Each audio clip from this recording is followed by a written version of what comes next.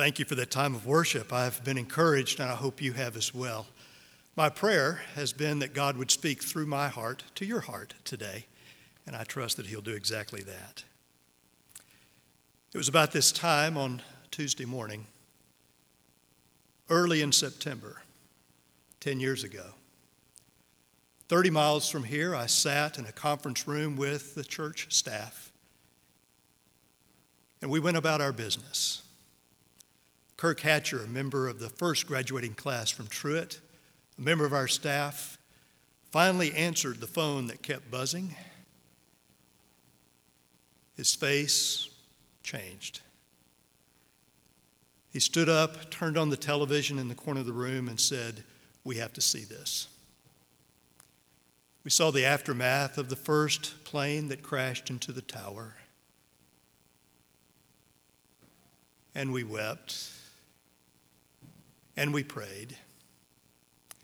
And we held one another and we began to ask God, what should we do? How can we lead what needs to happen? Before that terrible day was over, we had witnessed the heroic efforts of passengers who risked everything. We saw those who, for the sake of duty, with great courage, ran toward the disaster instead of away from it. We saw a tragic loss. We asked the questions, how could this happen? Whose fault is this? Why would they hate us so much? Who would do something like that? With other leaders throughout the city, we gathered at the convention center there in Temple. And we prayed. It seemed like it lasted forever because all I wanted to do was to get home to my chair and put my wife and my children in my lap and hold them. Eventually, we fell asleep that evening, still weeping, our hearts broken. How could that happen? Who hates us this much? Whose fault is this? We're still looking for those answers, aren't we? Might just be the wrong questions. Those are speculative questions. Those are fault-finding questions. In the text that you heard a moment ago from Luke's gospel, Jesus is confronted with the same kinds of questions. Short-term questions, maybe not as significant as they could be. Self-centered questions, to be certain. This account is unique to Luke. He's the only one who tells this story. Even the secular historians don't mention the events that Jesus does. It was not remarkable at all that Pilate, vicious and brutal, would have spilled the blood of Galileans there in the temple at the time of sacrifice. He did that fairly regularly. No reason to write that one up. The falling of the tower at Siloam, there at the pool, that killed 18 people, that was an accident. That was not a historic event. Probably didn't fall on anyone of any significance. But Luke, who had gathered eyewitness accounts, making his way through that part of the world, an outsider struggling to understand the place where Jesus lived, the people that Jesus met, taking those eyewitness accounts and creating his history with a historian's curiosity, cannot leave this event out. He foreshadows much that is to come. He's also, as a physician, had the experience of being with people in their suffering, caring for them as they hurt, realizing the futility of much of his training along the way. He wants us to see the perspective of Jesus when men are cruel to one another. He He wants us to understand the perspective of Jesus when suffering seems unwarranted and undeserved. Jesus is the Savior for the whole world, as Luke sees him. And as he travels with the Apostle Paul explaining who Jesus is and what Jesus said, it's so helpful to those who listen to find themselves in this story, even as we do today. We can only imagine the questions that were posed to Jesus. What about the tragedy that took place? What about my friend who was killed when Pilate kept sending his troops into the temple? The Galileans weren't the best subjects for Pilate at all. They weren't really even his, but they had a nasty habit of making their way around Samaria down into Jerusalem to worship. And these Galileans, where the trouble always started, came to Jerusalem, and Pilate would often make an example of them. What about the tragedy? They would ask. What about our brothers and sisters from Galilee who suffered as Pilate slaughtered these men while they made sacrifices in the temple of God? It's a picture of human cruelty. Jesus adds to it the disaster in which the tower at Siloam must have fallen. Laws of nature, gravity, put in place by God. Accidents, faulty workmanship, a poor engineer. Jesus doesn't answer their speculative questions. He simply adds to them. He wants them to think farther, to go beyond what they have already wondered about. And his response is basically unsettling to us. It's the kind of response that would get you crucified if you weren't careful. Here's how you respond to tragedy. You repent if you know what's good for you. I'm not sure how well that plays at First Baptist Plano. Jesus does not minimize the love of God as he sees this tragedy. He doesn't play down God's power and say that God is limited in any way.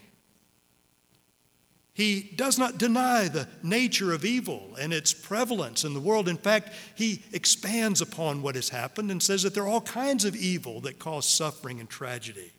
Don't leave them out. It's worse than you think, is basically what Jesus says. But he invites them and us to look through the tragedy, to see what God might be doing beyond it, to get his perspective. What do you do when towers fall? Luke gives us clues to what he's trying to get at. He says, now there were some present at that time. For Luke, those are always telling words. He's trying to help us to see the sequence of events, the context of the situation. But it's even clearer than that. He says, at that time there were some present who told Jesus. You ever told Jesus anything? Do you think you surprised him with that information? Do you think he's ever had an aha moment? They were proud to tell Jesus of the events that had taken place. Maybe Jesus could do something about this. What prompted it? If you back up just a few verses at the end of chapter 12, you see Jesus confronts the leaders of Judaism and those who had gathered around him, a mixed crowd to be sure, religious professionals as well as the righteous poor, every man, every woman. And he says, you're so good at predicting the weather. But do you know what time it really is in your life? Do you understand God's timing for you? At that time, they told Jesus about what had happened. He goes on and he talks about rabbinical Judaism and those who are in charge in Jerusalem. And he says, you're like that fig tree that Micah describes. You're in the vineyard that God has planted, both symbols for the nation of Israel. And he says you have the appearance belonging to God, but you don't have the power that comes with it. You're all leaf and no fruit. It's time after 3 years for you to bear fruit, and it hasn't happened Time is running out. The matter was urgent. When towers fall, you probably ought to check the time. We might not think of it because we look at our phones to see what time it is anymore. There was a time when people wore watches. Not as much anymore. In Jesus' day, there were no phones nor watches. One of the ways of telling time was to have a tower. And as that tower would cast a long shadow, you knew the day was either just beginning or just ending. You could mark time by the tower. But when the tower falls, you've got to have a new way of understanding what time it really is. As the tower would cast the shadow, now fallen, Jesus was also at a crossroads in his life. At this point in Luke's story, Jesus has turned his heart toward Jerusalem. He is making his way toward the cross, where eventually, after another step of obedience followed by the other step of obedience followed by the next step of obedience, he would eventually come to the place where he would become a Galilean whose blood was mixed with the sacrifice at the hand of Pilate. Can you see where Luke was going with the account that he gives? He would soon be the sacrifice that would meet us in our suffering. Jesus would soon become that servant of God who suffers with all of us, who bears the pain of those who suffered the tsunami, those in Joplin, those in Gerald, those whose homes and lives have been destroyed, those who smell smoke even today. He is present. Once and for all, his blood, the Galilean, would mix with sacrifice at the hand of Pilate. Once and for all, he would bear our sin, take our guilt upon himself. By his stripes we are healed. By his death we've been saved. When towers fall, I encourage you, ask God, what time is it in my life? It's time to obey. It's time to make sacrifice. It's time to give. It's time to lay down our lives, denying self, taking up our cross every day, and following Jesus. These moments matter. If you've come to this place thinking seminary is a time out from ministry, you've missed it. These moments count. This is not a time to freewheel, not a time to put it up on blocks, not a time to climb an ivory tower. This is a time to put into practice, to exercise the gifts, to explore your calling. God's people are so gracious. They put up with so much from us. It's that time in your life. Be stretched. Follow Jesus. When towers fall, instead of asking speculative questions, instead of coming up with foolish answers, choose to obey. Go with what you know he has called you to do. Let him be at work in your life. Reminded of the 5-year-old on the soccer team that I almost coached. They called me that, but I really wasn't. One little boy finally stands there and he's pulling on my pants leg for 5 minutes, and I finally turn and say, "What is it, Nathan?" He says, "Coach, put me in. Coach, put me in." "Nathan, you've been in for the last 10 minutes. Go after the ball. You're standing on the field." God's time is now. God has a purpose in these moments, in these days, in your ministry. Towers fall, check the time. Towers fall, it's probably a good idea to check the foundations as well. Tower was a sign of security. It was often put at the city wall, near a gate. It was where the sentries would be posted. When the tower at Siloam fell, it was a blow to the heart of everyone in Jerusalem. Would we still be protected? Are we still secure? The towers, New York City, meant anything. They showed us that we're not nearly as safe as we thought we were. Check your foundation. Where's your shelter? What is it that you're counting on for security? These men were asking, if the temple isn't safe, what is? Jesus said, "You think that's bad?" Siloam was the tunnel that Hezekiah had dug so that The city could have water even during the siege. And that's where the tower fell. The Jews were facing judgment because of their fruitlessness, the appearance of godliness and denying its power. Not even Siloam's pool was secure. They were taking refuge in the fact that they felt maybe they were less guilty than the Galileans, is why they had to die. Not much security there. You'll always find someone who's a little bit more guilty.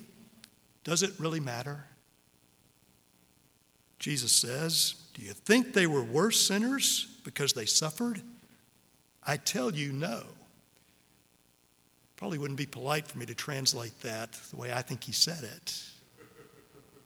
Not only no, but you get the idea. I tell you, Jesus says, unless you repent, you'll perish too.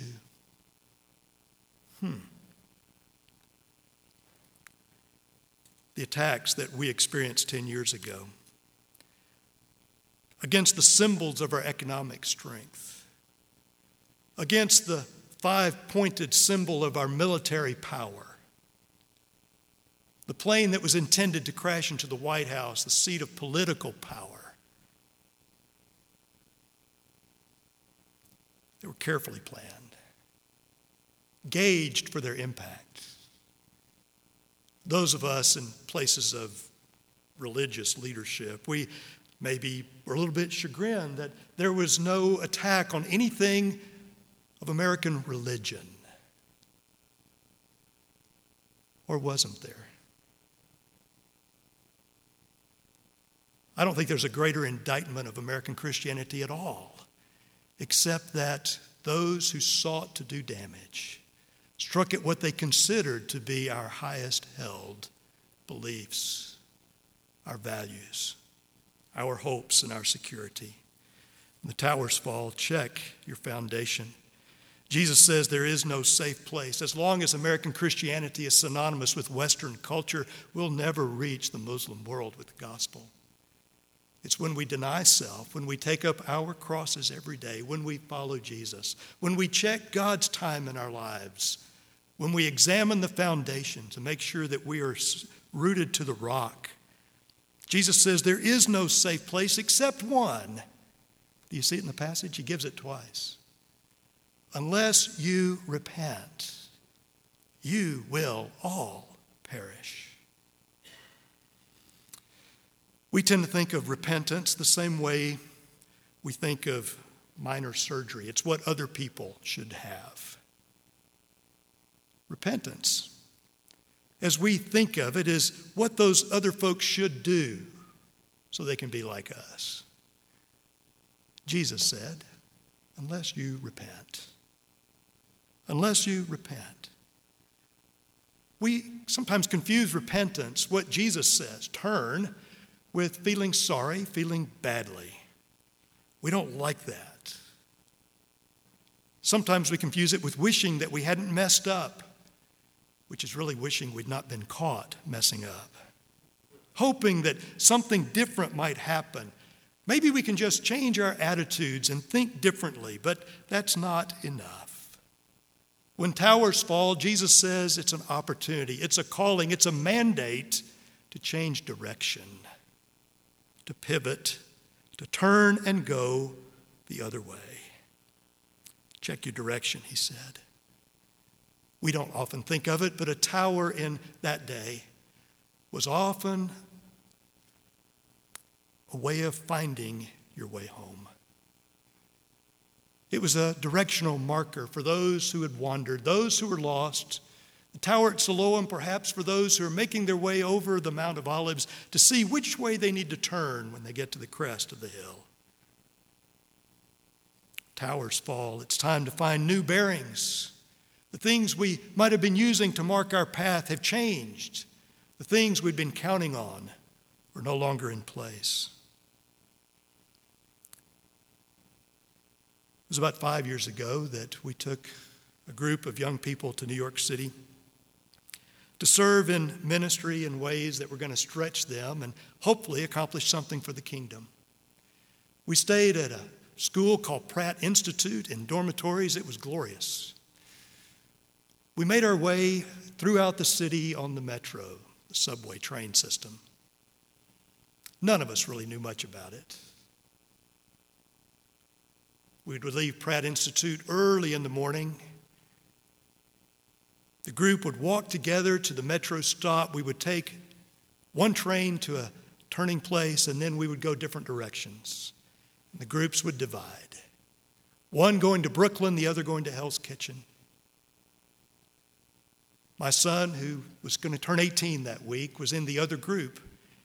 And we would remark after we finally got back to the dorms at night, can you imagine anyone ever sleeping on the New York City Metro train? Went like this. It was not an easy ride. You never knew who was around you. There were strange people. You were in a strange place, and you never knew where the train might be going. You never wanted to miss your stop. That was Sunday night. Monday night, Tuesday night, Wednesday night, we became a little bit more appreciative of the folks who could fall asleep on the metro because we needed every wink of sleep we could get. Thursday was Colin's birthday. He turned 18. Going with the other group, the adult sponsors who were there with them, he had his guitar strapped on his back with the head of the guitar and the keys sticking out. And he'd fallen asleep before they got to Hell's Kitchen. Doug, our minister of music, got off the train at the stop. They were sleepwalking. They'd done it 5 times in 5 days. Everybody knew what to do. And as they got off, Doug looked up to watch the top of the guitar heading further down the track. I've lost the preacher's kid. What's going to happen to me? He sat down and he waited. Colin describes what happened. He says, I woke up and looked around and said, those folks left me. Thought about it. I knew that I had to get off the train. I had to cross over and get on the track that was going the other way and look for the same stop where I was supposed to be. He thought about that. He decided that's what he would do. He got off, crossed over, got on the train heading back the other direction. When he got off the train, I don't know who was happier, Colin, who was so glad that he was no longer lost, or Doug, who was so glad he still had a job. Colin, were you scared at all? No, Dad, I'm 18. I'm not scared of anything. Yeah, just a little. I wasn't where I was supposed to be, and I knew it. I was going away from the people that I knew and the places where I belonged. I was really afraid I was going to miss the whole day of being with those kids and telling them about Jesus.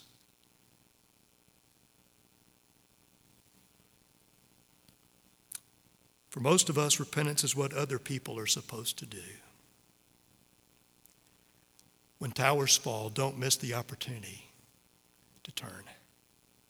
Don't miss the opportunity to turn your heart in the right direction. It's not enough just to wake up and realize you're going the wrong way. It's not enough to commiserate with those who are around you. It's not enough to decide, here's what I've got to do. There's no substitute for doing it. Crossing over, going back, and realizing that they're waiting with open arms. It's the Lord himself. Let's pray together. Father, as our nation mourns the loss of a decade ago, as this week and on this Lord's Day we gather and have a temptation to mix patriotism and the cross, we pray that you would guide us, that you would speak to our hearts, that you would forgive our presumption. Help us not to deny your goodness, O Father. Help us not to minimize your power. Help us not to miss the reality of evil around us and the urgency of this day.